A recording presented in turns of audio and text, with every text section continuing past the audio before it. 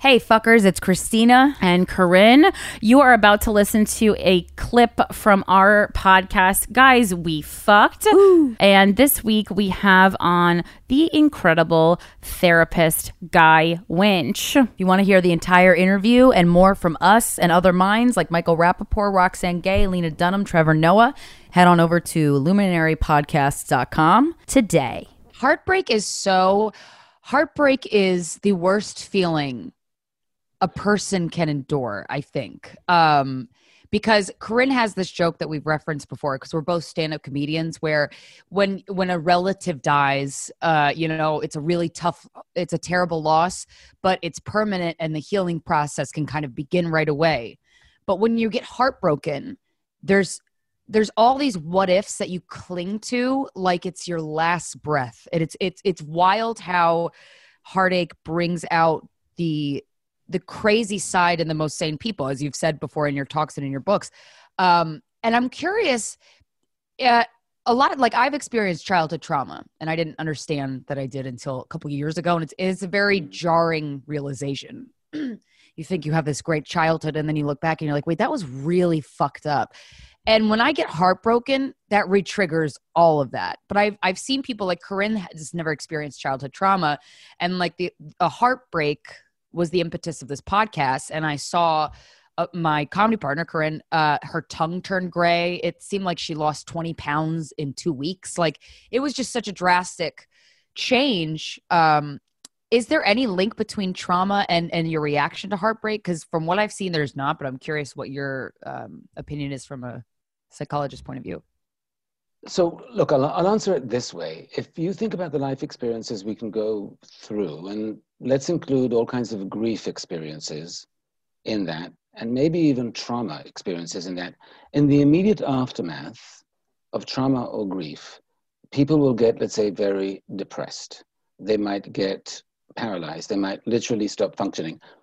With heartbreak, people go crazy.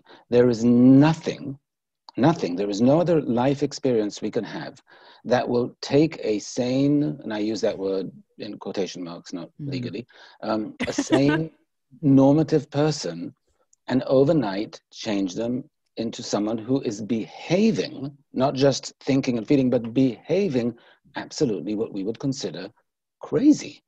And that's what I find so profound about heartbreak, that it's the only experience that can truly do that. I've worked with people who were ridiculously wealthy, who offered hundreds of millions of dollars to the person who broke their heart, truly, and it was a sincere offer, just so they can have a conversation with them. What? Yes. I would have done that if I had more money. I can still totally see doing that. It's funny that you bring that up, because it was more like sexual, but there was a person who I did offer several $100s with, like, just to have sex with them, but it wasn't from like a sex worker. It was an ex, and it was more like just to get them in the room. Wow. Yeah. Okay. I have so many questions there, but I'm going to skip them. You can ask us. We so do what do you mean to get them in the room? What? What does that mean to get them in the room? So I could have a conversation, like of closure, or just to you kind of like smell them again, to feel them again. It's not like I needed to have sex. It's that. Yes, it's the exactly. addict thing. For a conversation, right? This is for a conversation. I've seen people fly across the Atlantic to quote unquote surprise, and maybe I shouldn't put quotations around surprise, because trust me, it was a surprise. The surprise person who broke their heart, who they knew where they were going to be on holiday with their family, because they thought that if they just did this and brought their favorite that maybe people do crazy shit. And and we literally go off the rails, and there's nothing like it. There's nothing else. That makes us behave this way. And so, yes, it's an extraordinarily intense, difficult, painful experience. And as I said in my book, How to Fix a Broken Heart, one which is absolutely unsanctioned in terms of society. No one goes to their boss and says, my girlfriend dumped me, I need the day off. It'll be like, maybe you're not promotion material. So there's this real societal marginalization of how profound the pain is and how severe the impact is. And that's the mix. That's something that makes us go so crazy, that's so universal, that we experience at any age, and that is so ridiculously difficult. There is just not support for in society. Wow, that is a really good point. Jeez, we've done this for 7 years, and you think I feel like I've heard it all, but that's a really good stance on that. People are so ashamed about their heartache because it makes them act so out of character. I wish we got to fucking normalize that more. Well, and also you do feel like you have to lie about it, because I remember the breakup. You feel pathetic. That was the impetus for this show. Obviously, I couldn't go into work that day, but I didn't call out heartbroken. I called out like period cramps or something. Yep. Which to me, I've gone to work with terrible period cramps hundreds of times. Yeah. I'm just bleeding right through my pants. But I mean, when I was heartbroken, I mean, I worked in a spa at the first time I was severely heartbroken, the worst of them. And I had to bring clients down this dark hallway, and I had to cry so often that I remember that dark hallway was such a gift, because I could cry for 30 seconds while I brought them to get their robe and their slippers, and then wipe away the tears, and it was dark enough that they couldn't see, give it to them, and then go back to the front desk. So that's how frequently I needed to go through the grieving process, and that lasted for that was 6 months, a year of that going on. How long does heartache last, or what's a amount of time that makes sense? And is there amount of time where you would be like, okay, we need to do something different here? That is a question I get asked very frequently, most often by people who are heartbroken, who I have sessions with. I do sessions with people from all over the world who are heartbroken, and what they want to know is is this normal, this amount of time? And here's the basic answer to it. It depends on numerous factors, but it depends obviously on the length and the quality of the relationship, but it truly depends on what that represented.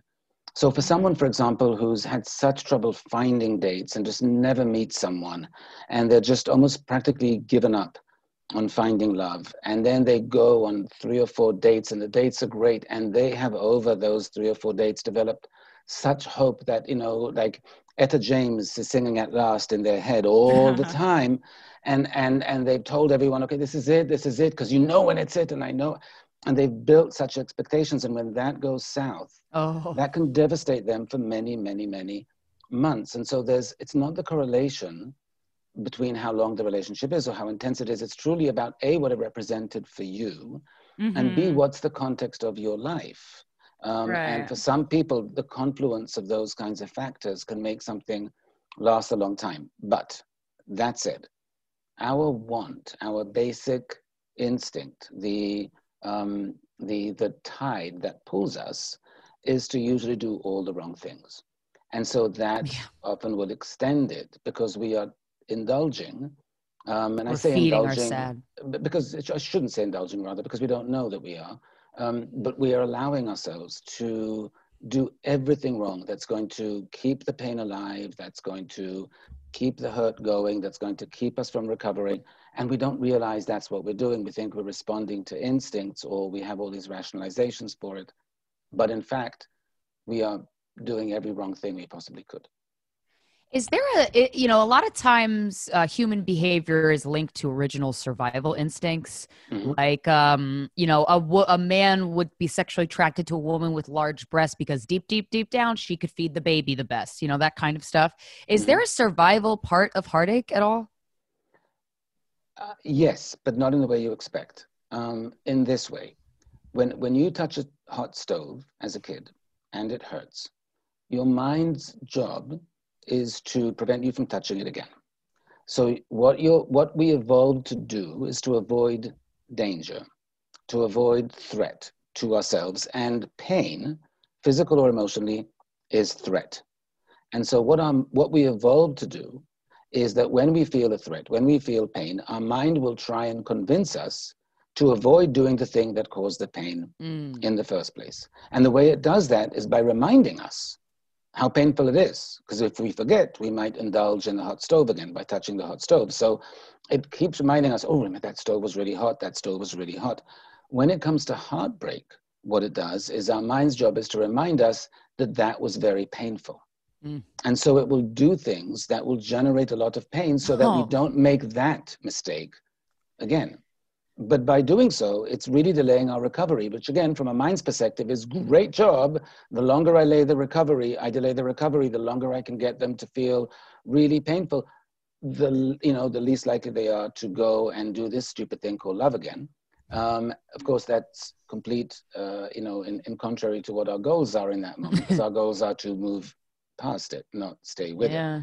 But so there is some connection to this evolutionary psychology in that sense. Hey, fuckers, I hope you enjoyed our interview with Guy Winch. That was just a tiny portion of our conversation. If you want to hear the whole thing and more of Guys We Fucked, head on over to luminarypodcast.com, where you can get a subscription for as low as $2.99 goddamn cents a month. This episode is sponsored by BetterHelp. It's a simple truth. No matter who you are, mental health challenges can affect you, and how you manage them can make all the difference. That's why everyone should have access to mental health support that meets them where they are and helps them get through. BetterHelp provides online therapy on your schedule. It's flexible, simple to use, and more affordable than in-person therapy. Connect with a licensed therapist selected just for you. Learn more at BetterHelp.com. That's BetterHelp.com.